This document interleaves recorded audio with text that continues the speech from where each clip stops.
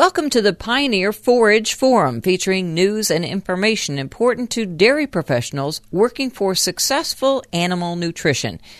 We're speaking with Dr. Bill Mahana, who's Nutritional Sciences Coordinator with Pioneer, and our topic is nutrition and heat stress.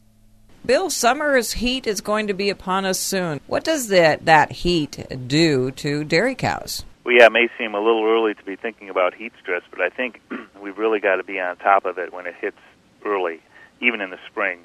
And what we typically see, Cindy, is we have an intake depression in cows. They just go off feed, and we have production declines as a result of that. I think the important thing to note is, though, heat stress is not really confined, just to the southern dairy sheds. I had a conversation the other day with somebody a professor from Arizona, and they said that maybe the Midwest actually has more difficulties because in the southern dairy sheds, we know that the heat starts out slowly, it kind of reaches a peak and plateaus for several months, and then it declines slowly, so people are prepared to manage it. Cows in the north, though, what happens there is we get into these real quick spurts of very high heat and humidity, and that really tends to cause us problems. One of those problems is, cows will severely go off intake, but then as soon as the front passes and the weather cools off a little bit, they'll just really gorge that feed.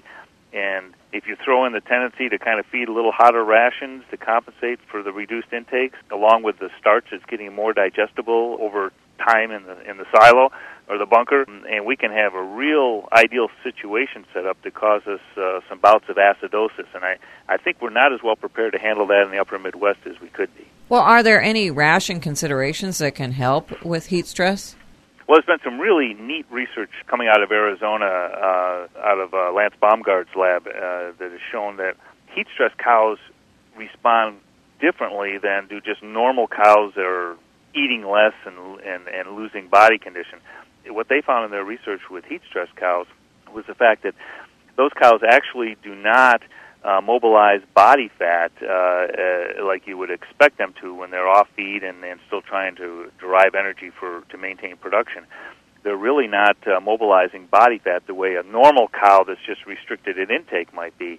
And so from a nutrition standpoint, what these trials in Arizona clearly show is that heat-stressed cows have an extra requirement for glucose precursors like propionate. So how do you get that in the animal? Well, basically that's coming from our concentrates.